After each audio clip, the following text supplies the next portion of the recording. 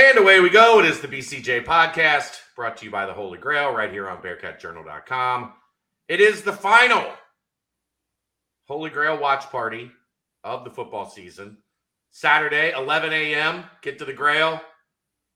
Get ready for the Bearcats taking on the Louisville Cardinals. The Keg and Nails on the line at the Holy Grail, 11 a.m. They will be open. They will be ready. And we will watch as Cincinnati takes on Louisville in Boston for the Keg and Nails. And excited to see everyone join us there. And then I'm going to head out at some point in time and head to Fifth Third Arena and cover a basketball game because LaSalle apparently can't change their travel plans to accommodate the fact that UC has a football game at the same time. So, yeah.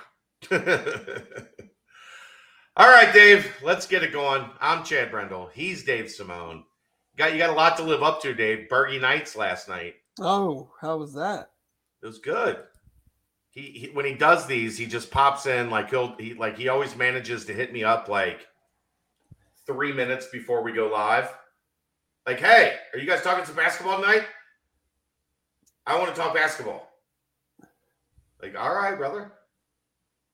Well, it was a good one to talk about. Yeah, we didn't talk much about Miami. He just had general. There's your cat. As soon as we go live, the cat knows it's time. What do you know? She's like, oh, the show started. Mm-hmm. Time for me to get my shine. Get my screen time. He had a lot of just team stuff he wanted to talk about. So we went for like a half hour last night. And nice. Yeah. So it was good though. It was good. So you can catch that. You can find that on the YouTube page. So how you been? This week was a little less chaotic than the last one. Yeah. Good.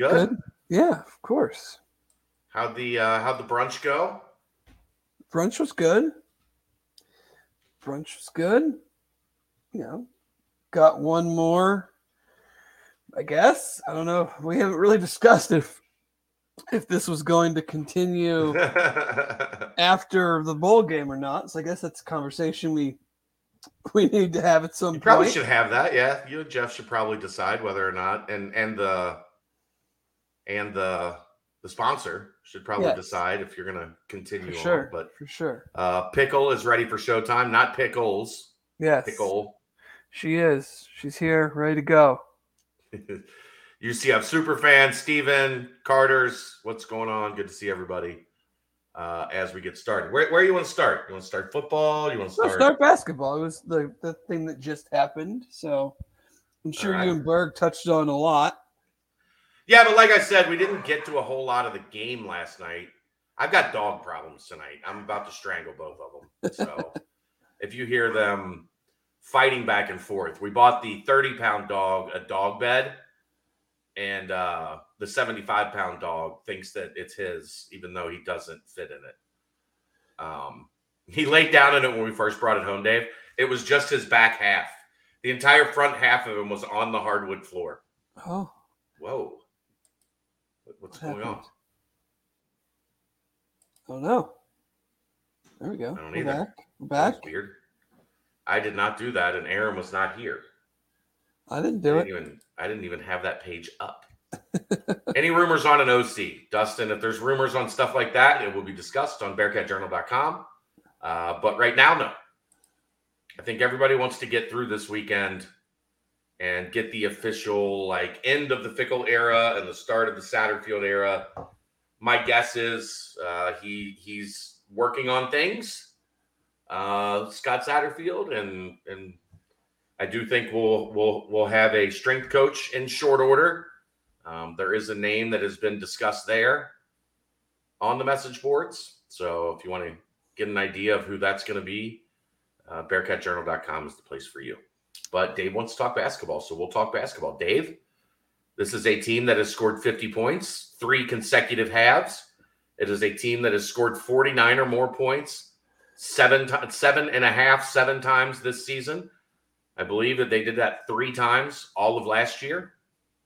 It is a team that we know, especially without John Newman and Rob Phinisee, they are going to be challenged defensively. And if you're going to be challenged defensively, guess what? Go out and put up a shit ton of points, right? Yeah, they ran the make shots offense. Miami doesn't really care or isn't very good at defense. They made not very good. They made a bunch of shots that, I don't know how repeatable they are, but for one night, it was fun to watch. You have the best offensive efficiency the program has had in a game since the 01-02 season. 1.5? 151.4. For every 151.4 for every 100 possessions. Yes, and 73% effective field goal percentage, which was their second best. That's good. In the Ken Palm era. So yeah, those it's tough to lose if you do that on the offensive side of the floor. Well, David DeJulius and Landers Nolley were both super efficient. They moved the ball well. They shared the ball well. This is still a team that's going to play quite a bit in isolation. But what they're doing now, like even on some plays that don't go down in the textbook or in the scorebook as assists, they're moving it and getting Nolley and DeJulius playing downhill a little bit more, playing on the move instead of just passing it to one of them standing still. And then they dribble shot. Like that is it, we're seeing less and less of that in the offense. Yeah. I still think part of it is opponent driven.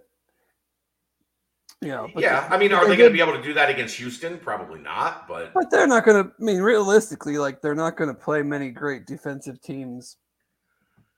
No, Houston's going to be really good. Memphis is going to be really good the rest of the way. But no, if you have some guys now that can get you out of funks, can carry you a little bit on the offensive end that they just haven't had over the last few seasons, and you have some guys that can get their own shots. You have some guys that can make tough shots. I mean, last night again, how repeatable is it? But both Landers and Dave made some shots that you're just like, man, you've really got it going tonight if those are going in. So, but it's it's a confidence thing. It's a efficiency thing. You just have more options. Just you don't need Dave to have the greatest game like you did last year to have a chance to beat anybody we saw down the stretch. I mean, down the stretch last year, if he didn't have a great game, they weren't beating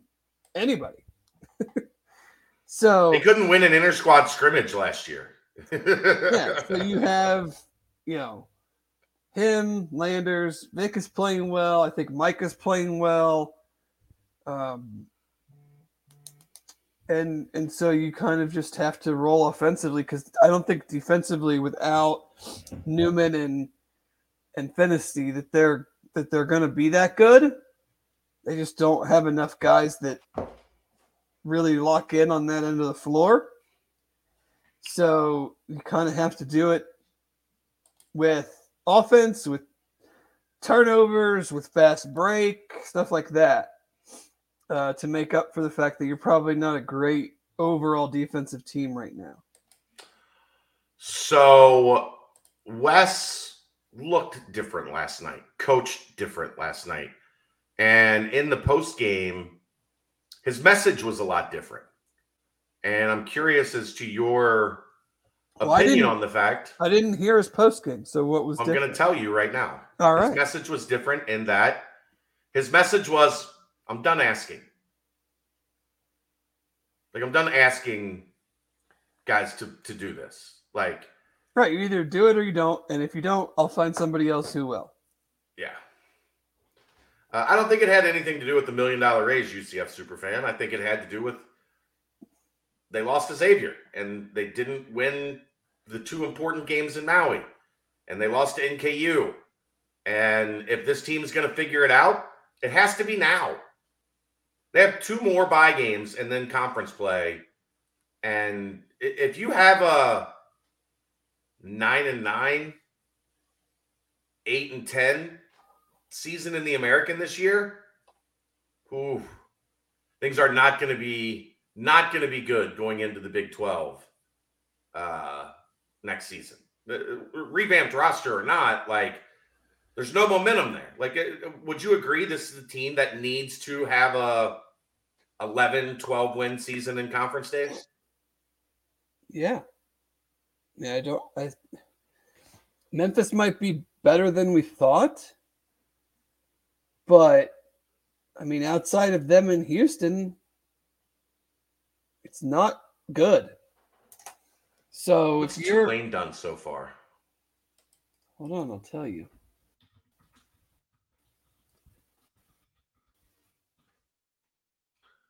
Uh, 6-3. Let's see.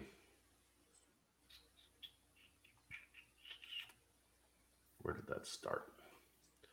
Where are the losses? Lost to Nevada. That's not a good Nevada team. Lost to Western Kentucky, who got beat by Louisville, and then lost to Fordham. Yeah. Okay. Yeah. I had high hopes for this Tulane team. It's not looking good for Ron Hunter in year 3. UCF is off to a decent start. So yeah. It's Memphis and Houston. And we'll see with Memphis. Like, they've done some of this before. Maybe they got things figured out after the some of the poison was removed from the roster from last year. But the reality is, you got to be able to go in this league, win your 9 home games, or at least 7 or 8 of your home games, and go get 5 wins on the road. Like 11 or 12 wins, I think. There's not more. There's only 2 teams that are as talented or more talented than this UC team. Right. So, but I like the message. I like that he was a little bit more fired up last night. I like that he was getting into guys a little bit more. It's Nolly, Ed. Nolly. I like that he was a little bit more animated, that he, look, I'm done asking. I love it. And I don't agree, Joe. I've heard this a couple times. A light switch was flipped after the second half of the shootout. They, like I said, this is the 6th and 7th halves they've had this season at 49 points or more. The talent, the ability to put up big numbers offensively has been there. We don't know if the consistency is where it needs to be. But we do know that, like, if they share the ball, if the ball moves, if there's flow, they can be really good offensively. Yeah, we've kind of have fluctuated between really good and pretty bad. So I'm waiting to see, like, what happens when it's just okay. Like, when it settles in, Landers is either like really on or non-existent, and Dave is not as much like that. But he's had those moments. I think they're fewer. But like, when you get into conference play and you go on the road, and yes, we don't think these teams are very good, but but you have to play well still. Who's UC's good win? So like, if we say that, about them, then I'm sure they can say that about us, and you still have to play well. And what happens when you're not running at 100, but you're not also running at 50? Like, can you grind out some wins when the offense is just okay? Not great, but not terrible either. Well, because guess what? this isn't a team defensively that's holding anybody to 56 points. Right. So most nights you're going to have to be in the upper 60s, 70s to get a win. And I think there's like you said, there's going to be some of that we're going to deal with. But like, what happens when those 50-point halves become 37-point halves? 37, 38. So then you're at 73. Yeah. Can you win a game 71-66? Not necessarily 83, 70. Yeah. But I like the tempo. I like, the way the guys have been trying to push the ball and get out. The thing with that, of course, is you got to get stops in order to run, or at least to be consistent running the ball. How much of this defense is personnel or scheme? How do you know? I think it's all personnel. Your two best defenders are out. Like if you have two really high level defenders and you can't guard, then you can question the scheme. If you've got a bunch of guys that are more offensive centric and you don't have any rim protection, you don't have your wing stopper, you don't have your point guard, your ball handling on ball, defender in fantasy, how do you know if it's scheme related? Because you don't have the players that are good on defense available right now. And you don't have anybody at the back end that can erase mistakes, right? Like, I would guess Wes would give his left arm to have like an Abdul Ado on this team. Because if you could pair him with Vic and, get 22 minutes out of Vic and 18 minutes out of Abdul, you'd have a pretty damn good 1-2 combo in the middle. But as it stands, they don't have, a shot blocking 5 right now. So we don't know. Struggle on interior defense. They struggle on all defense. All John. Defense. I just think there's just they're not a collective group of really great defensive players. No. You can get away. You've seen in Mick's old days, not everybody on the team was a great defensive player, but you had 3 or 4 that were, and you can cover up for inefficiencies when that's the case. It's just they're just not. I think being not a great rebounding team also plays into that because you're just extending your defensive sets. So you do a good job on defense, but then you give up an offensive rebound. So let's be honest. It's not like this defense was great when Rob was playing. Did Rob guard all 5 people? His defense was great. He did what was asked of him. Far more. Go back and watch when Rob was playing his defense. Like, that's just. They don't have the my patience every week. They don't have the dudes to play great defense, possession in, possession out. Like, it's just not who they are. Like I said, if you had Rob and you had John Newman, and you could say, okay, Rob, you take the point guard. John, you take the best scorer on the wing. You're going to impact the opponent's defense. If you only have one of those guys available, then the point guard just throws the ball to the 4 that's being guarded by Jeremiah and scores. Rob doesn't have anything to do with that. No. I think Bearcat 12 just trolls me now, Dave. I think he's figured out what gets under my skin, and then he just comes in and does that. Kathy, change your screen name? Yeah, Kathy might have changed her screen name to Bearcat 12. That's a good point. Let's see. Will Rob come back this season? That's the plan. As long as his foot heals. Broken bones in your foot. Not great for basketball players. Not a great basketball player injury. Very difficult to bounce back from quickly. So the plan is hopefully to get him back. He's still basically in a cast and on crutches. So not great right now. UCF superfan. We've spent all the past few decades knowing worst case scenario, UC defense would keep him in the game. This is hard to watch at times. It's what happens when your roster is gutted 4 years in a row. Yeah, defense is a lot of continuity and understanding where guys are going to be, and how you play certain screens, and it's tough. I mean, it's as tough offensively, like where guys like what they like to do, but yeah, I mean, look, the really good teams that are really good defensively aren't a bunch of like freshmen or new pieces. Like the really, really good defensive teams are made up of vets that have been playing together and playing at this level or at a certain level for 2, 3, 4 years. Yeah. Or even just had that one full year together, and then they go into the second season, and now it's kind of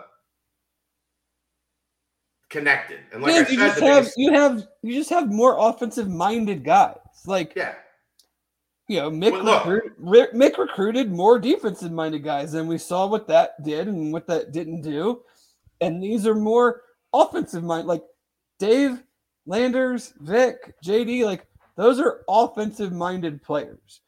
And no matter what you do, and no matter how much you drill down and how much you emphasize it, like they're still going to look at the game from a more offensive, driven angle, and how they feel like they can best help the team win is by being good players offensively. Now they're not all, negatives defensively, but you're no player is like 50-50 offense defense. Like, the higher you get up the rankings, the better chance you have. Right, but guys being better at both. But the way their mind works and like the way they play the game,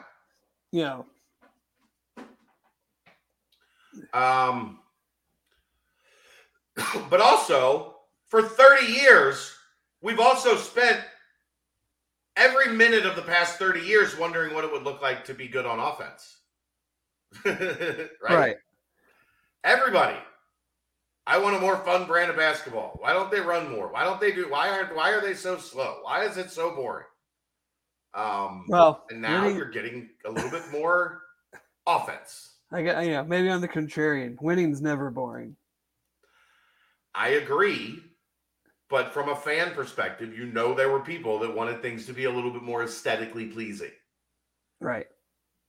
I'm with you. Winning is hard. But there are also people that will say, and it's proven out for the most part for a long time, great defense takes you so far. Exactly. You can't win a national championship. You can't go to the Final Four unless you happen to be Virginia one time. Insanely efficient. Who was still good offensively, right? It wasn't like they were bad. But yes, I agree. Like the higher level competition, the less likely it is that you're going to keep advancing in a tournament format, playing games in the 50s and 60s.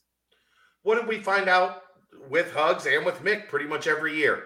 That elite defense eventually goes up against a team or a couple guys that the defense doesn't matter.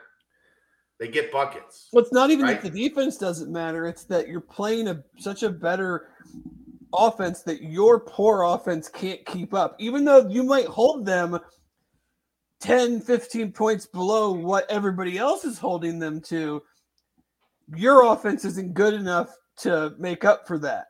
Right. So they score. They average 85. They score 76, but you only get 68. You lose. What's been the difference this year, Dave, in the games that they played well offensively? They just have a couple guys that even if the defense is pretty good, can put the ball in the basket. You were joking about that with me from last night. Like there was a play that Landers pump faked. The guy didn't bite on the pump fake. He was right there, hand up, contesting. And Landers just like, all right, shoot it anyway. What's the word on the JUCO visit? Haven't heard from him yet. He's traveling. Are Jizzle and Rayvon plus defenders? They can be. I think they will be. Jizzle has that kind of aggressive defense first mentality that Wes wants in his point guards. So I think he's going to be a plus defender as he adjusts to college. And then Ray's 6'7", long. Like, he should be a good defender. If he buys in and does what's asked of him, he should be a good defender in college. I want to ask you this. I think his length and his athleticism gives him a good starting point. Sure. That's what you have to start if you're going to be a really good perimeter defender. I feel like Dave is going to be an all-time underappreciated Bearcat. We'll miss him when he's gone. Absolutely. Somebody brought this up. We talked about it a little bit on the BBP on Monday night, Dave. I'm interested in your opinion. Okay. Does Dave remind you at all of Deontay Vaughn? Well, I was just going to say, like, Deontay Vaughn comes to my mind as, like, someone that we clearly don't talk about enough in, like, in the annals of, like, modern era UC basketball players. Like, he was so good comparatively to his surroundings at a time when not only, like, his own team, but the competition was a ridiculous thing for him to have to go up against, given what he had to work with. Yeah, the problem obviously being they just lost so much. And he didn't make the tournament. No, yeah. Like, I think that's why we don't talk about him as much as we should talk about him. But I do think there's a comparison there where Dave kind of gets, and to be honest though, the thing with Dave has made pretty steady and almost drastic improvement in each of the last 2 years. Yeah, I mean, he's shooting almost 50% from the floor. Yeah. And he takes a lot of the worst shots in basketball. That step back is a terrible shot every time, and it goes in, feels like more than half the time. So, yeah. Jizzle has been playing well. Where's that version of Wes from last night been? I don't know. I mean, I think it's an interesting. I think he felt like he had a team of good guys, a team that he liked, a team that he maybe thought he didn't have to ride as hard. And maybe that first half against Xavier just made him say, you know what I'm doing, that style hasn't been working, and maybe it's time for me to be on these guys' ass a little bit. I think it was interesting. He felt like they didn't have a good practice on Tuesday. Felt that they had a really good practice on Monday. Didn't have a good practice on Tuesday. I wonder how much of it was that. Like, we're not bringing it every day. So if somebody has to if they're not going to turn up the intensity every day, then maybe I have to. Well, I think it's just, teams progress at different rates during the season, and I think a coach certainly can as well. And, like you said, I'm done, him saying I'm done asking, like, at a certain point, you realize that the options might not be as good, but I'm just tired of doing it this way. And it's not going to be on me anymore. It's going to be on them. And so by doing that, you put it on the onus on the players. Like you're saying, we've talked about this how many times? I'm done talking about it. If you want to do it, great. There'll be minutes for you. If you don't, I'll find someone who will. I also think and this goes to the folks that, want to gut the roster every offseason. They want to, like it's a video game, right? Keep the best 3 or 4 players, get rid of the other 9 guys, and go to the transfer portal and start over again. When you gut your roster every year, you know what you have to do? When you turn over half of your roster every year, you then have to learn how to coach that team all over again, right? Yeah. If you're returning 8, 9 guys every year, they know what it takes, and they bring the others up to speed themselves. If you're only returning 4, 5, 6 guys every year, it's difficult, man. It is difficult. Yeah, you have to learn what buttons to push. What guys can and can't do. I mean, in the offseason, leading into the season, we talked about Kalu Ezekpe and the potential that he has. And is he a starter? Is he a 6 to 8 rebound a game guy? Well, we've found out that that's, to this point, is certainly not the case. Right. So you want to just do that every year? You want to come into the season not knowing if 2/3 of your roster can play at this level? It's just a terrible way to do it. It's a terrible way to build any continuity. And maybe you strike lightning in a bottle and you figure that team out right away. But the odds are against you, right? The odds are absolutely against you that you're going to get it right every time. And it takes some building. It takes some learning. It takes some understanding. And that doesn't come easy. Josh Reed is going to be good. I agree. I have said I believe Josh Reed will score 1,000 points as a Bearcat. I don't like the Bishop comparison just because and somebody made it today on the board. The only reason I don't like it, and I understand it, they're similar size. Their build is a little bit similar. Josh is probably a little bit thicker, at least early in his career. Rashad Bishop was an elite lateral athlete.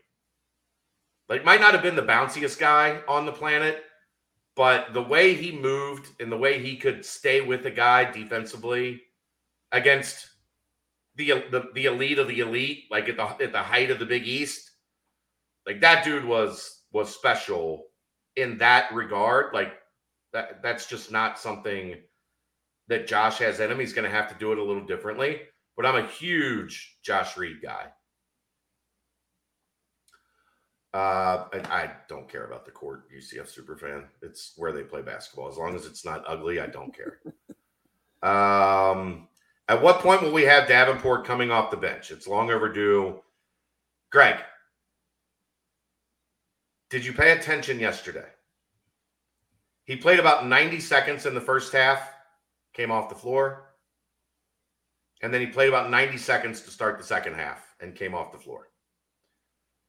I think with Jeremiah, remember, this is a guy that has started, I believe yesterday was his 45th consecutive start here. He's a local kid. I am guessing starting the game means something to him. And if you take that away from him, you very, very really take the chance of losing it, right? Yeah, I think that's the thing. Is like we as fans just think, oh, well, this person's not playing good. Start somebody else. And, in some cases that may work. But in other cases, it's not only what does it do to that player, what, is the person you're putting in, is he best suited to start a game? Or is he best suited to kind of see how a game progresses? What does that do to the rest of it? Like, there's just so many different things that go into the decision of, like, this guy's been a starter and now he's not going to be a starter anymore. Like, minutes are minutes to me when it matters the most. Like, great, you started the game. Were you in the game when we needed to stop? Or were you in the game when we had to have a basket? Like, that's more of what I'm interested in is like who are the in the as conference season starts and games get closer and each possession is magnified. Like, I mean, it didn't matter who fucking played last night. Like, I mean, come on. Right. So, like, when you play conference teams, when you play on the road, who is, you might start, and then those are the only minutes you play in the first half. That tells me more than that you started or not. Or it's a 4-point game at the last media timeout at Temple in whatever, 2 weeks, 3 weeks. Who's on the floor then? That's I'm way more interested in that. Yeah, and I think maybe here's what you have to ask yourself on that question, Greg. Maybe Wes went to Jeremiah and said, "Look, we need you to change what your role has been in your first 3 years as a Bearcat, right? Like in your first 3 years as a Bearcat, we have desperately needed you to be a guy that takes a bunch of shots and gives us whatever offense you can give us. Like, we have to have that. Now you've got, he's at least, fourth on the offense list? He doesn't need to be a volume shooter in that we hope that he has one of his hot games. But if he's not going to change that mindset, then he's not going to see the same amount of minutes. Right. So you say, look, here's what I'm asking you to do. Be more of a rhythm guy. Be more of a flow guy. Be a guy that hits those spot-up threes. Be a guy that makes plays. Like he did the extra pass to Josh Reed last night, where he very easily could have taken that shot. He was pretty open. There was a guy that had the ability to close on him and make it a contested shot at least. But instead, caught the pass, hesitated, made the defender commit, kicked it to Josh Reed in the corner, wide open corner three, bang. So I think there's a place where if you're Wes, you say, let's give and take a little bit here. You want to start, okay. But if you start, we're going to bring you out fairly quick and get Odie in there. I mean, I think and there's a place. As long as you do the things that we're asking you to do in your new role, we can let you keep that starting piece. For sure. I think that's okay. That's coaching, right? Yeah. If good coaching to me is laying out why you want someone to do something, not just tell them, but like why, and highlight the things that they do well and how they can help the team by doing and saying like, I think you're capable of doing these things, X, Y, Z, whatever it is. And that's going to help us. And if that person does not want to do those things, then that's on them. Right. And then I'm not going to play you just because you want to be a starter and you have been a starter. Right. But if you're going to do the things that I ask of you in a reduced minutes role, he was under 20 minutes last night, which is very much a reduced role for Jeremiah Davenport from what he's been here. He did the right things. He did what was asked of him, and it was effective. And if that continues, then I think you're in a good place with Jeremiah Davenport. If he wants to go back to what we saw in the beginning of the crosstown shootout, where he takes 3 bad shots in the opening possession, in the opening segment, and those 3 bad shots are the direct connection to a 13-1 hole at the first media timeout, can't play you. I can't play you. If that's what you're going to do and you're going to go outside the system, I can't play you. But if you want to play inside the system and do what I ask, we have a role for you. And I don't agree that it has to be in short spurts, very short spurts. As long as he's doing what's being asked of him, yeah, you can play him in 3, 4, 5 minute stretches. Now, is he capable of doing that for that long of a stretch? That's the question. That's the question with a lot of guys. Like, a lot of guys can play good defense for a minute. Can they play good defense for a segment? Things of that nature. Yeah, and it'll be, can you do it over multiple games?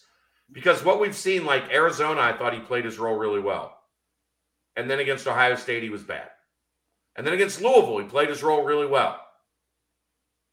And then against NJIT, he was bad. And then he was good against Bryant. And he was bad against Xavier. And now he's been good against Miami last night.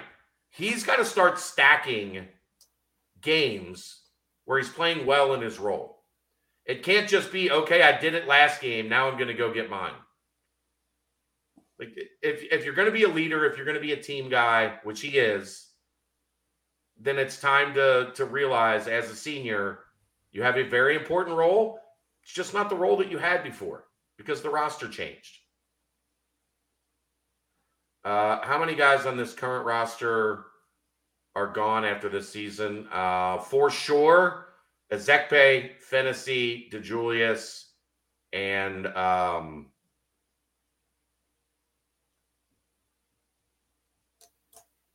who am I missing? Newman, yeah.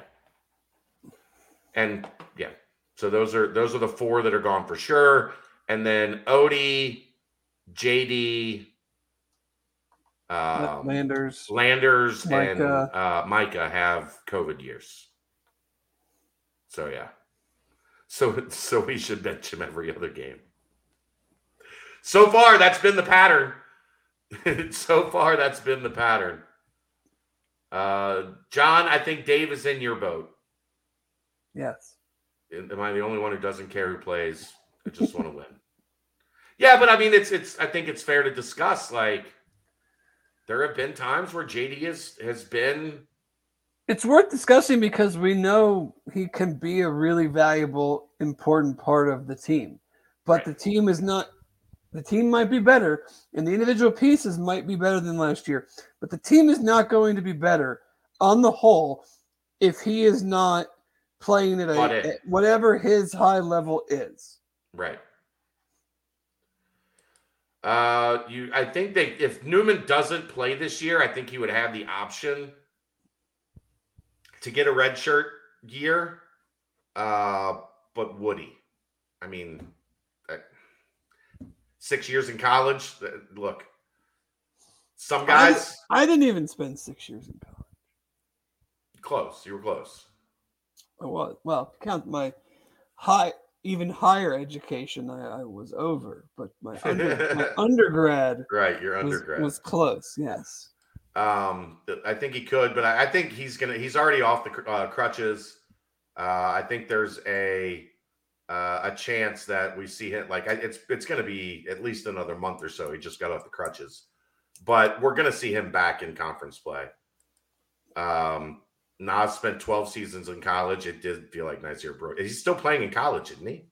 No. Am I wrong on that? He's got to be done. He's got to be done now.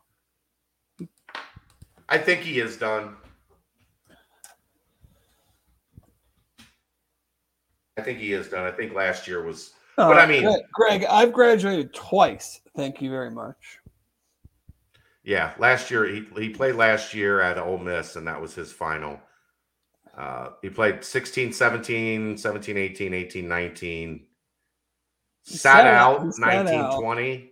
Yeah, so he took the 6-year plan. He got the COVID. Yeah, sat out, then plan. Went to Miami, then went to Ole Miss. Yeah. Love Nas. Good dude. I don't have a ton else on basketball. You got to finish. You got to get these next 2 games before we hit Christmas, and then be ready for conference play. And can't lay a stinker. You've got Tulane at home, coming out of the break. You got to get off on the right foot. Have to. I know we will have more shows between now and then, but I'm really not saying only looking to the Wichita State game, but I really, really, really want to end playing them with never losing to Wichita State. At Koch Arena. Yeah. They've only won once, right? They won the year when we played at NKU. NKU. In that crazy high score. Yeah. That's the only time they've beaten Cincinnati since they came into the league. That was our best team too, but that's when they had a really good team also. Yeah, they had Shamet and Yep. Yep, they were really good. But yeah, I mean, for the intimidating place that it is, or supposedly is, would be pretty hilarious if we never lost there. Greg said he talked to Newman last night. I'll be back before we play Houston. Look, I'm sure he believes that or wants to believe that. That's not up to him. Dave, is that Wichita Twitter account been in your mentions yet? No, it's like every 6 months he just shows up for no reason at all. And, if we win, obviously he's not going to show up. If we lose, I guarantee you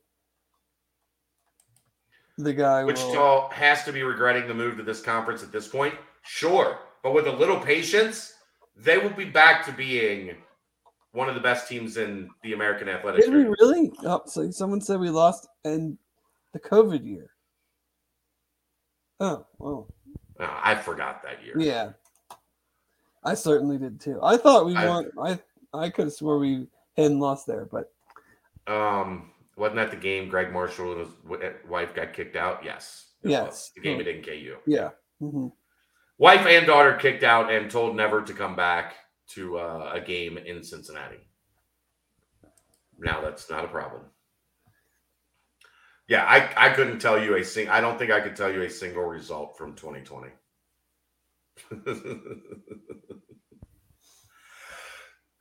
I've erased that year from my memory completely. Yeah. All right, let's transition over to a little football as we are 2 days away, like 36 hours away. It's only 40 hours away at this point. Right. From kickoff in Boston for the Fenway Bowl.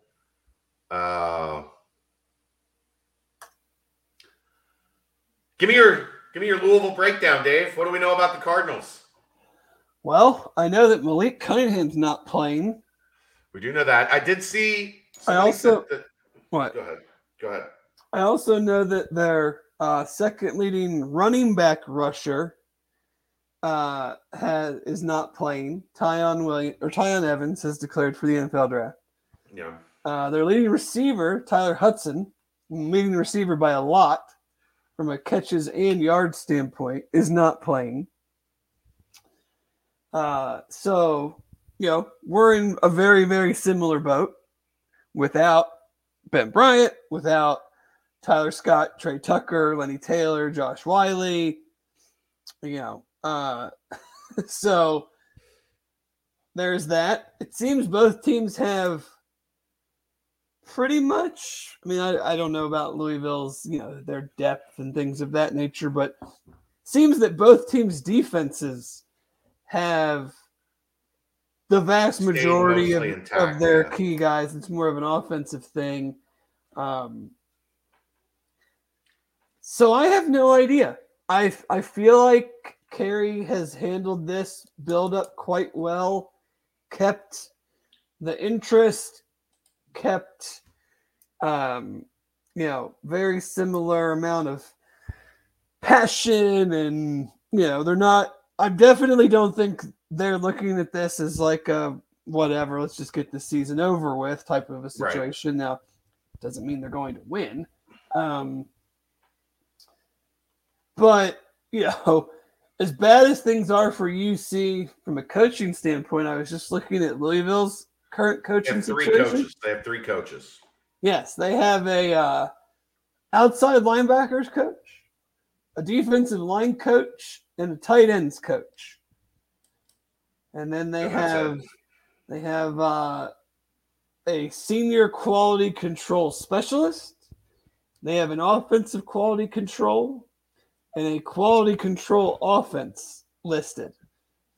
So, who knows how that's going to go for them as far as, I don't know what they're kind of going through coaching wise, game planning wise, just general mentality wise. Like, I don't care. I'm not paying attention to that. I find it hard to believe that Deion Branch has them in the same frame of mind that Kerry Combs has the Bearcats. But as far as to say, like, truly break it down and give some sort of prediction, I mean, it would be based off of hardly anything. It would be based off of UC's had a much better defense than Louisville all year. And while UC has some obvious key players out, I think the guys that Louisville has out are much more impactful, especially when you look at what Malik Cunningham can do when healthy and really in their passing game. I mean, Tyler Hudson had twice as many catches as their number 2 receiver and over twice as many yards. Yeah. Every national pundit prediction I see has us getting whooped. I haven't seen any, so I don't know. I mean, I don't know what that's based off of, but who are the receivers going to be for UC?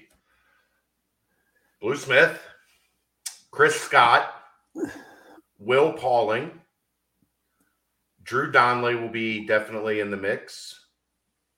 Wyatt Fisher, I'm sure we'll get some run. Maybe we get the Wyatt Fisher game. Quincy Burrows. Quincy Burrows has gotten a lot of snaps with the twos. Shaman will be involved. So there's still a decent amount of talent. And, you know, these are the guys that Evan is kind of more used to throwing to than he was the first team guys. Will that matter? Probably not. But, you know, these are most of the guys that Evan threw to, you know, in practice throughout the season. So, yeah. How many RBIs do you expect from Prater? Oh, boy. Chuck could play a little bit of wide receiver if needed. I mean, would you rather? I think Monty would be better suited for that role, don't you, Dave? In the slot? They're different, I guess, yeah. Monty's done it a little bit more like in space, I think. Mm-hmm. But either one, I think, could help you there if absolutely necessary. Look, here's the other thing. I'm going to warn you guys right now. You're probably not going to know who anybody is. They have changed. Almost everybody has changed their number going into this bowl game. Great. Yeah. Why? I guess why not? Because they can. Luke's gone. Like, you know, Carrie was probably just like, look, are you staying? I don't care what you wear. Yeah, are you going to play? Are you going to play and wear whatever number you want? Right. I don't care.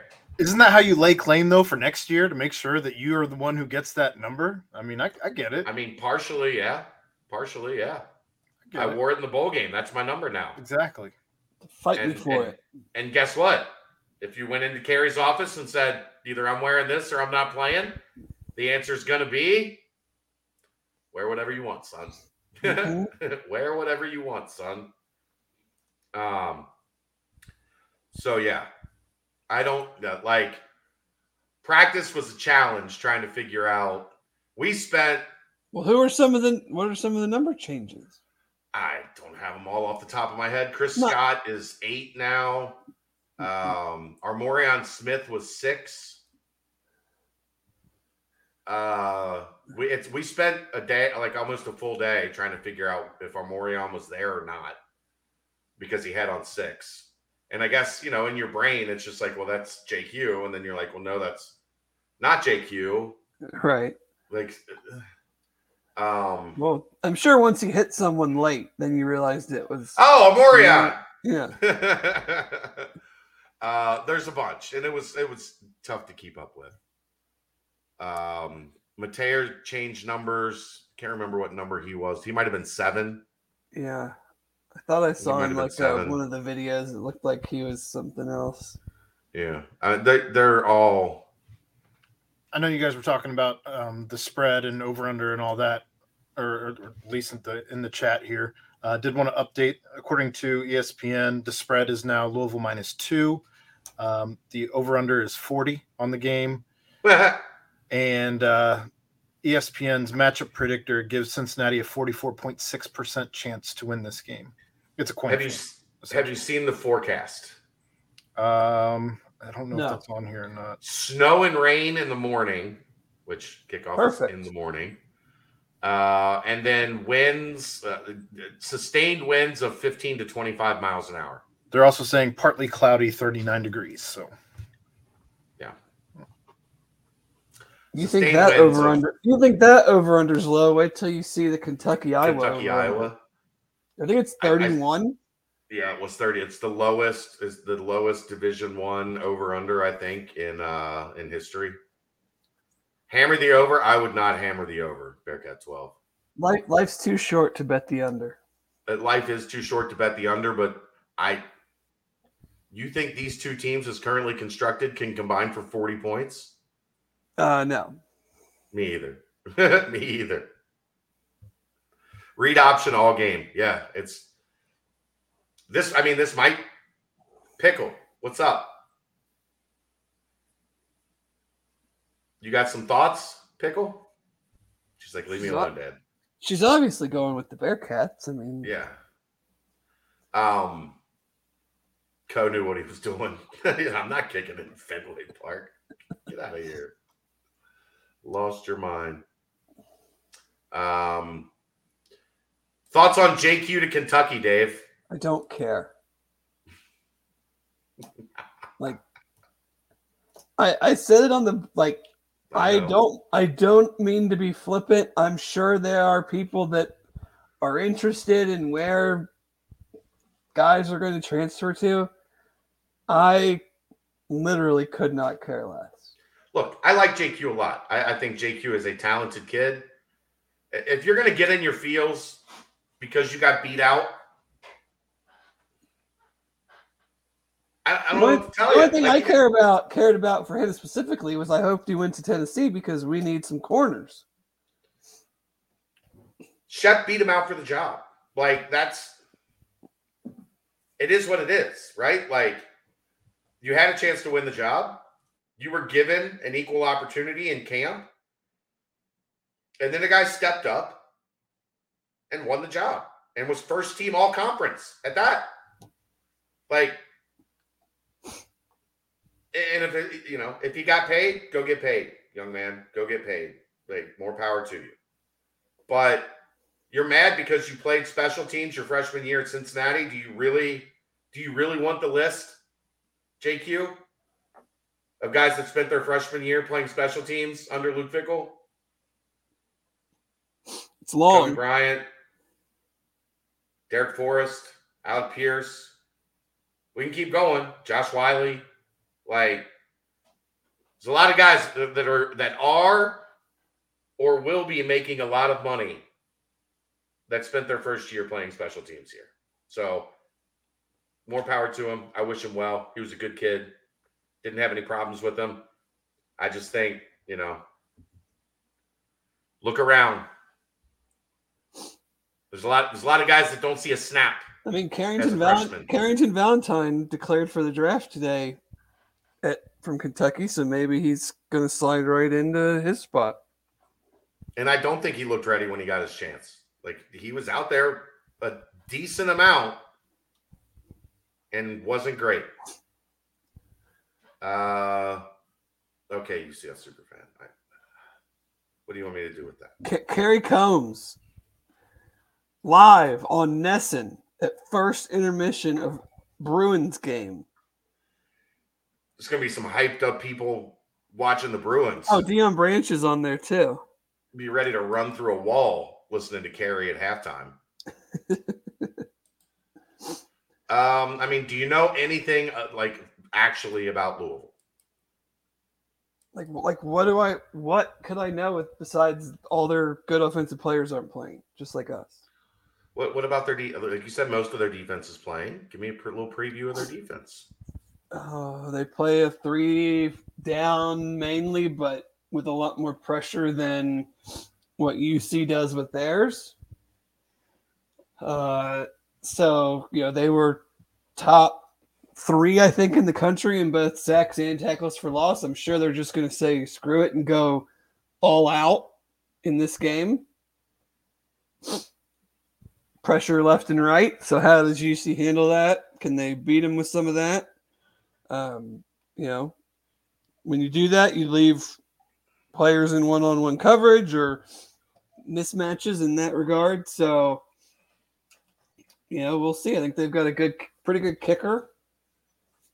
That's a question. That could be a question. We don't, we're going from a really good kicker to a totally unknown now. Christian Lowry has got some kicks in before. Yes. How many of those did he make? Wasn't great. Although in a 25-mile-an-hour sustained winds at Fenway Park, kicker might not matter a whole lot. No. But no, I think they'll do what they do. I mean, they'll pressure. They'll try to get to Evan, get in the backfield, and it'll be up to the line. I thought I saw somewhere, I don't know if it was on the board or what, talking about James Tunstall not playing. He practiced. I think there was some thought on whether he was going to play or not. Because I saw him on the videos that they've put out the last practice. Yeah. We'll see. I mean, my understanding is he was going to play. I know there was some thought on maybe sitting out and going to the draft, but I think a guy in his situation needs to put some more tape out there as much as he can playing left tackle. That's a good one, UCF superfan. Are the foul poles considered field goal posts? Well, given the way that the field is aligned, that would be difficult. Well, no, that's his whole point, Dave. Field goal kicking will be easy if the field goal posts are the foul lines. I still wouldn't count on it. Well, then you'd have to kick it over the wall, right? Yeah. The wall is basically in one end zone, corner of one end zone. Yeah. So if you're going that way, and that was field goal range, you would have to kick it over the wall for it to be good. If you're gonna play in a baseball stadium, shouldn't they do look, we'll paint the yellow lines where the field goal post should be, and you've got to kick it over the wall. Sure. Get the keg and never get it back. Make it a total sideshow. But I will say the Bearcats win 23-20. Actually, I won't say 23-20. That means they made 3 field goals. Yeah, that's not happening. I'll say they win 21-17. Okay. It's going to be low scoring. Without question, it's going to be low scoring. What's the Simone family plan? Oh, there absolutely is none. You just watch it at the house? I'll be watching it by myself on the couch. I didn't know if you're going to go over to mom's or no. Will they be at the basketball game? I didn't see them in their spot yesterday. She is ill. That's not good. That's not good. So yeah. So we're trying to rest up for the big Simone family Christmas Eve party. So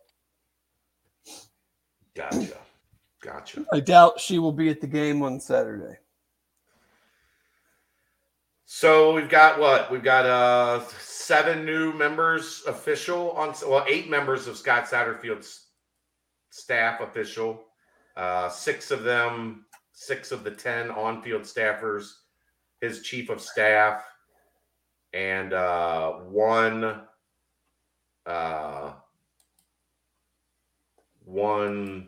recruiting staffer, yeah. That is not already in-house. Correct. Yeah. They have at least 4 of those guys, but yeah. I think Ashley's still here. Yeah, so she would be 5. Well, they only have 1 recruiting staffer in the building right now. Carter. Well, there's Kopay, and there's 3 other. Well, there's part-time. Like, right, they're like assistant. Yeah. Yes. Go through that. Dude, this message board of ours is way too active anymore. Why? What's going on? Nothing. I just you got to scroll so far down to find what you're looking for. We do need to have a little refresher of Go ahead. Try to put if you're going to post something about recruiting or the transfer portal, please try to post it in the correct thread. Yeah, I know it can get. There's a lot going on, but if the guy is a high school recruit, let's keep it recruiting. If it's a transfer, let's keep it a transfer. And I know that you cannot be expected to dig through hundreds of posts and whatnot. But if you see a tweet about a guy doing something and the tweet was from an hour ago, it was probably already put in on the board. So let's try our best to not post things again and again and again that we think may have already been posted. Post away. Do your thing. Just put it in the right thread. Well, you like the clicks. Yeah. I'm here for the clicks. I'm here for the news. And I, don't need the news 17 times. The same news 17 times. People are trying to help, Dave. They're just trying to do their part as members of the community. I know. Has Dan Hort ever called a game at Fenway? I would guess he's called a AAA game. He was the voice of the Pawtucket Red Sox for a long time. So I would guess he's done some work at Fenway in some way, shape, or form. Any chance the basketball game gets pushed back an hour or two? No. I asked that. UC apparently tried to work something out, and LaSalle is on a set travel schedule and could not accommodate. So that was attempted by the athletic department, and LaSalle said, sorry, cannot help you. Any thoughts on the offensive coordinator? Dave? I don't have any. Do you? They will have one. Any thoughts on it? No? Okay. I've not. Anybody you'd like to see to be the offensive coordinator, Dave? What about the guy at Virginia Tech? His name has come up. He played at Appalachian State for Scott Satterfield. Me. Dave wants to be. I mean, have we seen Virginia Tech's offense lately? I mean, I guess this would be Scott Satterfield's offense, and he's the play caller. But yeah, I'm not sure I want anybody from Virginia Tech offensively. UCF superfan, I really don't feel like logging in to the Twitter interface to time you out for 5 minutes, but I will. I will, damn it. Uh-oh. What happened? Pickles is about to get a friend, I think. Oh. No. You stay down. What else you want to talk about? You got anything else? I don't have a ton tonight. I mean, I know it's a busy time, but I don't know what else to say about the bowl game. Okay. Virginia Tech, Tyler Bowen? I guess that would solve the offensive coordinator / tight end. Right. He could do both of those. Thing. But, yeah, I don't know.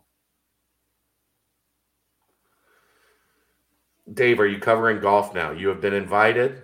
Yes, we definitely need to talk about that. What's my budget for golf? You determine your budget. If you show me you can make money covering golf, I will pay you extra to cover golf. Well, we'll have to just. They should have a really good team, right? They should have a good team. They're playing in some good events in the spring. I would love to be able to head down to the Colleton River Collegiate in beautiful Bluffton, South Carolina, just outside of Hilton Head. Michigan State is the host team for that event, which is odd. Weird as hell. Well, they're certainly not going to host it. They're not going to host any events in East Lansing in March. So, but yeah, we need to get Coach Martin on the show. One. Oh, he would absolutely do that. He would absolutely do that. We need to make that happen. Maybe that's a good thing to have happen right before their season starts. Absolutely. Right after football's over and after the season starts. So yeah, I would love to give our members some inside the ropes coverage. He's excited. I told him. I had set him up for this. I told him, you got a good team. Dave's gonna want to be around, like when possible. Yeah, on course reporting. On course, like social media content. That's right. Interviews after the round. You know. Yep.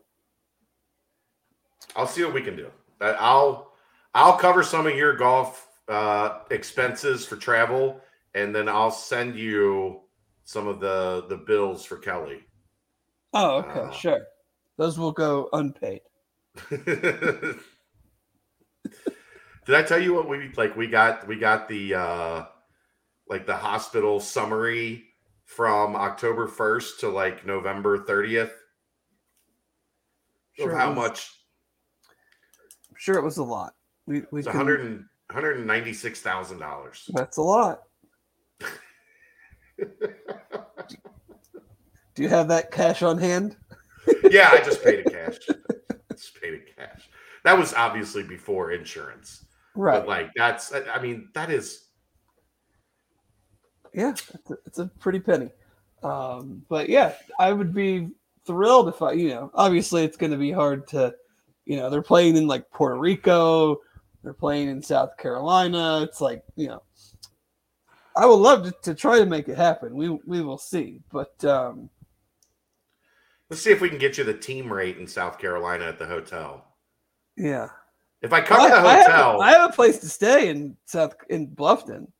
Oh, well then, what? You just need gas money? I just need to get there. I mean, I'm not going to fly you there, but I'll give you some gas money. Might be cheaper. Maybe. Maybe. But yeah. What were your thoughts? What were your thoughts on the proposed Berkeley tax? $10 million. Was that a year? Whatever it's going to be, I think it's going to be a year.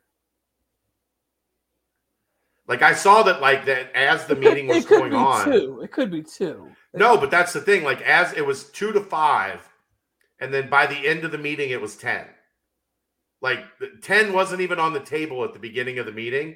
It was 2 to 5, and by the time they got to the end of the meeting, it was 10. Still worth it. Oh yeah, absolutely. There's going to be a $70 million gap. What's Cal going to do with an extra $10 million in athletics? Not spend it on football. And then I've heard that this might not be true, but that if the Pac-12 does expand, that they could be forced. That this whole California University of California Universities Regents thing is just hilarious to me.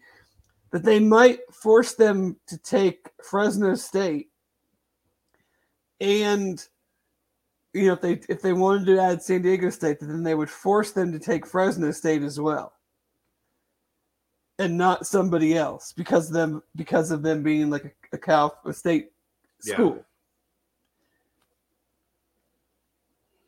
Yeah.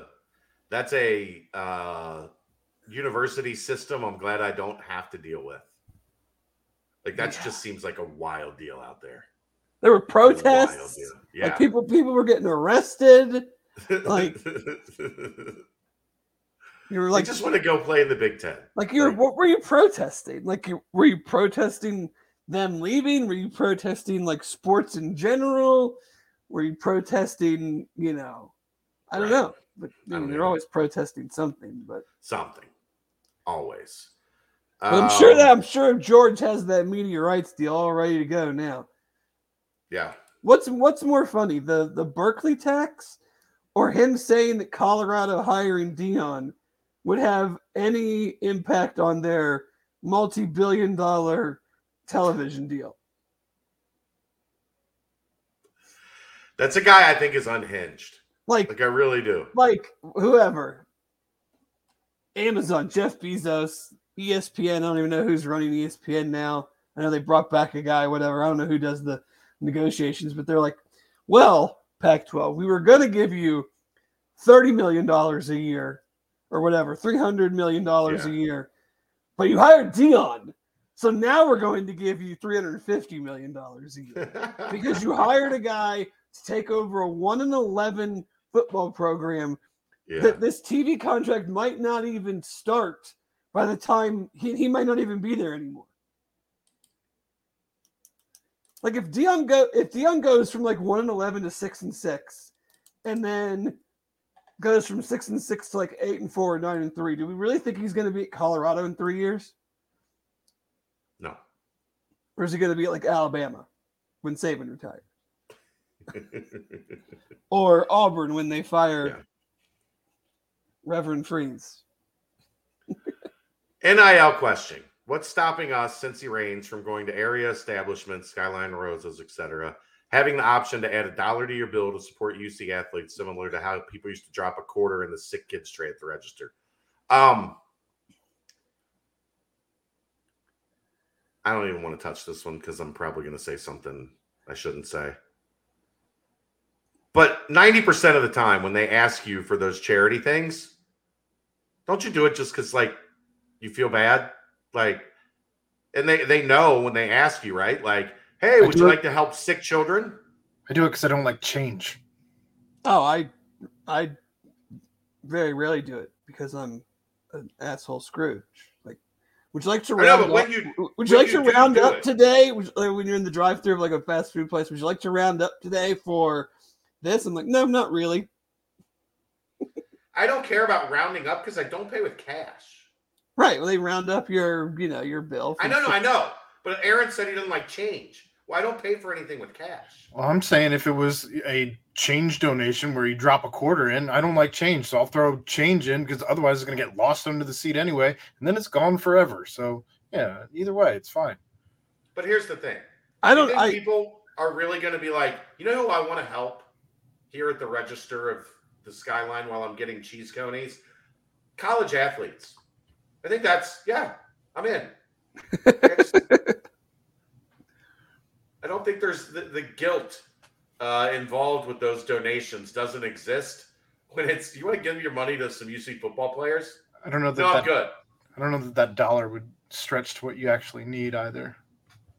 I mean, I'm sure they make a lot of money for those charities. When you add up all the different locations doing it,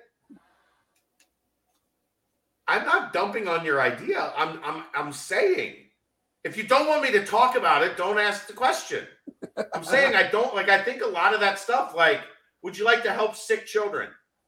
Fine, right? Like, would you like to help college athletes make some extra money? I just don't know that you're going to get, and I don't know the legality of it. I don't even know how they would. I think you'd have a better chance of if it's even legal, right? Like, if you had like a designated day where it was like, today, if you eat at Skyline, we've partnered with Cincy Reigns, and $1 out of every order we're going to give. You're not asking the person eating whether they want to or not. Skyline is saying, out of every, we're going to give $1 or 10%. Yeah, that's how high school football teams raise money, right? And so then it's on all of us to go eat at Skyline on that day, and then so that we, in essence, give to the program. Right. I agree. Like I said, I think they play on, with those donations, they play on the sympathy card. Would you like to donate $1 to kids with cancer at St. Jude's? Yes, fine. Oh, I take that back about Tyler Bowen.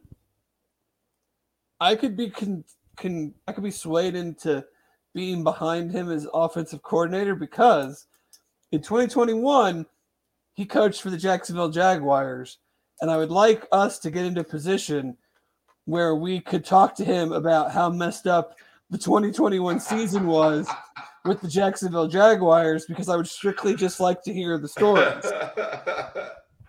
So now you're all in on Tyler Bowen. Now I might be all in on Tyler Bowen, offensive coordinator, just so I can hear the stories. I love it. We talked about this the other night on the nightcap. I'm interested in your thoughts, and maybe you guys hit on it on the brunch. I had time to watch about 2/3 of it, but I didn't get to the whole thing. Do you think the bowl system is in danger? The current structure of the bowl system when the playoff expands? I mean, maybe a little bit, but it's kind of I need to see it to believe it type thing. Like, those damn bowls and their people have their tentacles so far deep into the sport that you always hear, we have to maintain the integrity of the bowl system, or we have, and most fans are like, why? And it's not as much of a boondoggle as it used to be, but ESPN owns more than half of the bowls. Yes. And we can make fun of the bowls all we want. People watch them. They rate. Now, the smaller ones and the ones on the weekdays, like there's some tomorrow. I'm sure they don't get a great number, but guess what they're going to get? A way better number than anything else that's going on tomorrow afternoon, normally on ESPN, or anything else that's going on next, Tuesday or Wednesday. I haven't looked at the whole bowl schedule, but like, they rate, people watch them. So it's hard for me, even with an expanded playoff, to just see it like disappear. Yeah, disappearing is hard to believe. You're going to see like way more opt-outs, way more. Right. That was my next question. Stuff like that. Like if you don't make the playoff starting in 2024, like you're even already seeing it like in the quote unquote big bowl games, like the Tennessee Clemson game. Tennessee hasn't made it to a bowl game that's worth a shit, and who knows how long. You still got the two best wide receivers aren't playing. Clemson's, one of Clemson's best defensive linemen and their best linebacker, who are both first-round picks, they're not playing. So, and that's a big bowl game for Tennessee, and probably not as big for Clemson. They've been to the playoff, countless times, won national championship. But that's the Orange Bowl. We're not even talking about the Alamo Bowl or the, Holiday Bowl, stuff like that. Yeah. So, I mean, I've always looked at those games at least ever since the playoffs started, it's just kind of like they're fun little exhibitions. And if guys want to play, great. If they don't, great. I think it's funny to like be mad at a guy for not wanting to play in an exhibition game that has no bearing on his season, his next season, things of that nature. So, what is more of a threat to the bowl system? Is it the playoff and the fact that now you're going to have 11 games that matter, that are going to be stretched out over this longer period of time, 3, 4, 5 weeks, whatever it's going to be, that eat into like what, the way that the bowls were consumed? Or is it the opt-outs, the transfer portal, all of that stuff that makes it gambling is almost impossible in this setting, right? Like, I think I think you have the opt-outs and you have the portal, but I think a big thing is like, who the hell's going to want? What fans are going to really go to some of these games once the playoff starts? Right. Like, sure, there's going to be teams that have unexpected seasons and just miss out on the playoff or finish in the top 25, and their fans are still going to be super excited to go to a good bowl game. But like, if you finish 13th or 14th and you are in the SEC or the Big Ten, and a bunch of your best players have now opted out because they're getting ready for the draft, and you maybe didn't have the season that you had hoped for, and you're not going to the big bowl games anymore because the big bowl games are tied into the playoff, like the Orange Bowl, the Fiesta Bowl, the Peach Bowl. Those are all now going to be part of the playoff. So your top of the line non-playoff bowl game is like the Citrus Bowl or something like that. The Outback Bowl. Like, what fans are going to want to go to those games? Right. So I think that maybe is a big factor that I don't know if it's being discussed. I haven't really seen it, but like last year, if Oklahoma State wins the Big 12 and UC doesn't make it, they're still going to a New Year's Six game, and we're still super pumped to go because we're 13-0, and it's the best season ever. And we would have been disappointed that they didn't make the playoff, but people still would have traveled to go watch that team play. Yeah.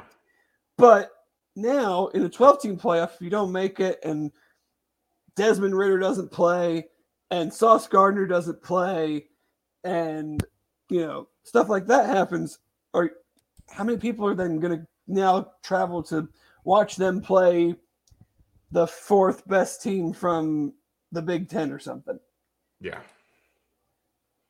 I think it's a challenge, man. I think it's a challenge. I would be totally cool if every bowl game outside of the playoff went away. Yeah. Because if the playoff takes on this persona of like, this is all that matters, then why are we playing games with like 6-6 teams? And that brings me back to like the tentacles of the bowl games being in the system of college football, is the kickbacks and the things of that nature, and ESPN owning. They're not going to ESPN isn't going to just get rid of all of that programming. No, definitely not. Definitely not. Because like every bowl game will probably, I won't say every, but almost every bowl game will probably rate better than the best regular season college basketball game on ESPN this year. Correct. So when you think about it like that, if you take all those away, they're losing a significant amount of eyeballs, of sponsorship dollars, of I just can't see that happening. I can't either. I mean, it's going to be interesting to follow, I think, just because we're so used to it. But I do think there are some things that, like everything else in college sports right now, there's some stuff that's going to be changing. Like, I don't know how 30 of these things survive. I just don't. Yeah. Who wants to watch 6-6 ACC versus 6-6 Big Ten? Nobody. Shit. Tomorrow you have 6-6 Conference USA versus 6-6 MAC. But isn't it the Bahamas? Yeah. I'm in. But there's like I think there's 2 games tomorrow. There is 2 games tomorrow, yeah. There is. I just think we're gonna see some upheaval.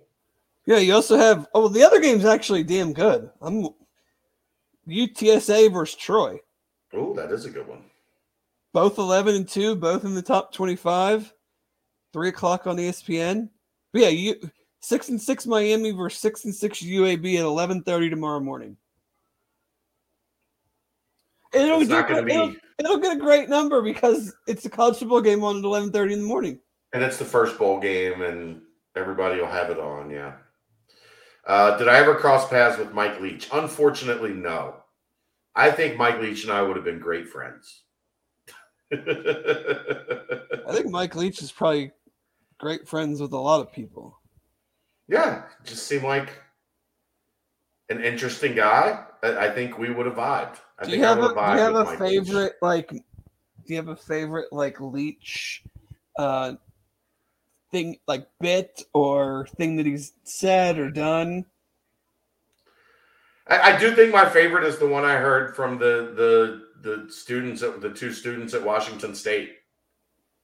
Like that's come out over the past couple of days. They were two guys that just started a website, and they were just kind of like hanging around trying to make a name for themselves. And Leach was kind of like, "Hey, who are you? What are you about?" And they told him, and he went to Twitter and he shouted them out and put their little like hashtag that they had created for their company. And one of them is like a TV news reporter, and the other one's a photographer for the Mariners. And they both said, like, if he wouldn't have done that for us, like we were just, 20-year-old slapdicks that were like hanging around media scrums trying to get some quotes to put on our website.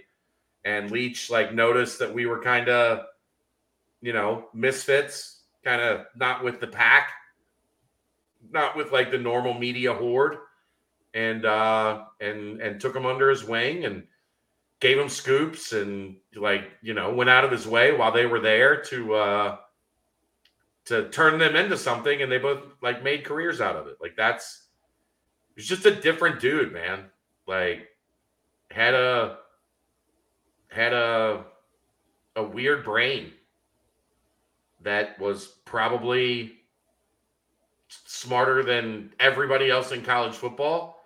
And I think tell me if you agree with this, Dave. He got a law degree. He got a law degree and never practiced law. Yeah. He got it just to get it. He played lacrosse or rugby. He wasn't even a football player. He's a rugby player. I think he is to this era of football what Bill Walsh was to the previous era of football. Oh, his coaching tree is absurd. Yeah, but I'm just talking about the innovation. Oh, yeah. How he changed offense in this era, the way Bill Walsh changed offense in the West Coast offense era. There was he was that important. I mean, I've seen so many of them on Twitter. I don't remember who said it, but there was one story where, like, he basically was doing an interview, like, on the phone while going to the bathroom. Yeah. And then he ended up, like, sitting there for, like, 45 minutes and just did the whole interview. Because he didn't want to flush. He's like, I just didn't want to get up. Yeah. And then I like the one where he talks about Halloween candy and who would win a fight of all the Pac-12 mascots. That's a good one. Did you read the card trick one he did? Mm-mm. He was meeting with when he was at Texas Tech, was meeting with this 4-star linebacker that was really, really good. And the kid comes in his office, and Aaron says I buried the lead on this, so I'll tell the first part of it this time. Kid walks in and sits down, and Leach has got a bike. You know how they put the little hooks up and you hang the bikes up? He's got a bike hanging there, and the kid's like, "You ride?" Leach's like, "Nah, I just think it looks cool." So he sits him down, and he's like, "Look, we're going to do a magic trick, and if you get this right, you got to commit to Texas Tech." So he has a deck of 52 cards. He shuffles it up. He says, "You tell me if it's red or black. Red goes in this pile, black goes in this pile." And red, black, black, red, red, black, black, red, red, red, red, black, black, black. And at the end of it, all 52 cards in one deck, other deck, turns it over. All red in one side, all black on the other. The kid committed to Nebraska. Don't you you got to commit to him at that point, don't you? I mean, he said if you agree to it, sure. Yeah. And what I want to know is how you got it right, number wise, right? Well, that's why it's a magic trick, isn't it? I guess, yeah. But what if, What if I had 27 to 25? Then there would have to be one card that was off. Anyhow. I don't have a ton else. Short and sweet this week. Yeah. Only an hour and a half. I know that'll make some people very happy. Oh, John Geddes says Breeze Airline is cheap. Maybe that can get you to South Carolina. Maybe. Got to put my life in my own hands there. Maybe. You might have to like run in the hamster wheel. Make it go. Yeah. But we have another recruiting weekend, although we're not getting very much details on it. So we need our best Twitter sleuths. Yeah. Get to work.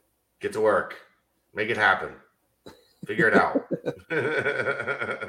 Yeah. So we'll see how that goes. Obviously, signing day is next Wednesday. Could be some surprises. Might not be. I don't know. Anything will be more of a surprise than the last 3 years we're used to. Yeah. So we will obviously have that covered throughout the day. Maybe, I don't know, is there a basketball game next Wednesday? Yes. Oh, okay.